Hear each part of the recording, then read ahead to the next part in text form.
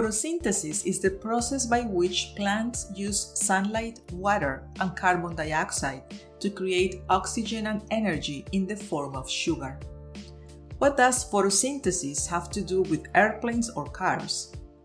According to this paper, those two seemingly disconnected things could one day be profoundly interconnected.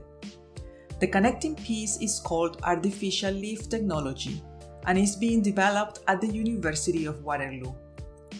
As greenhouse gases, such as CO2, are a big problem that lead to climate change, these researchers are looking at how to mimic plants to convert those gases into useful fuel for human use. But the story doesn't stop there.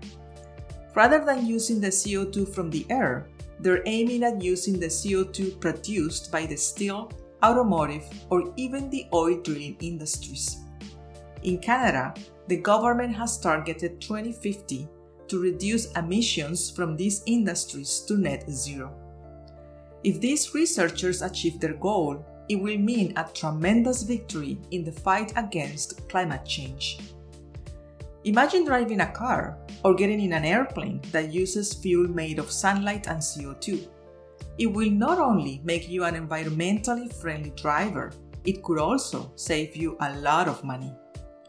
Published in Nature Energy, short title, Artificial Leaf.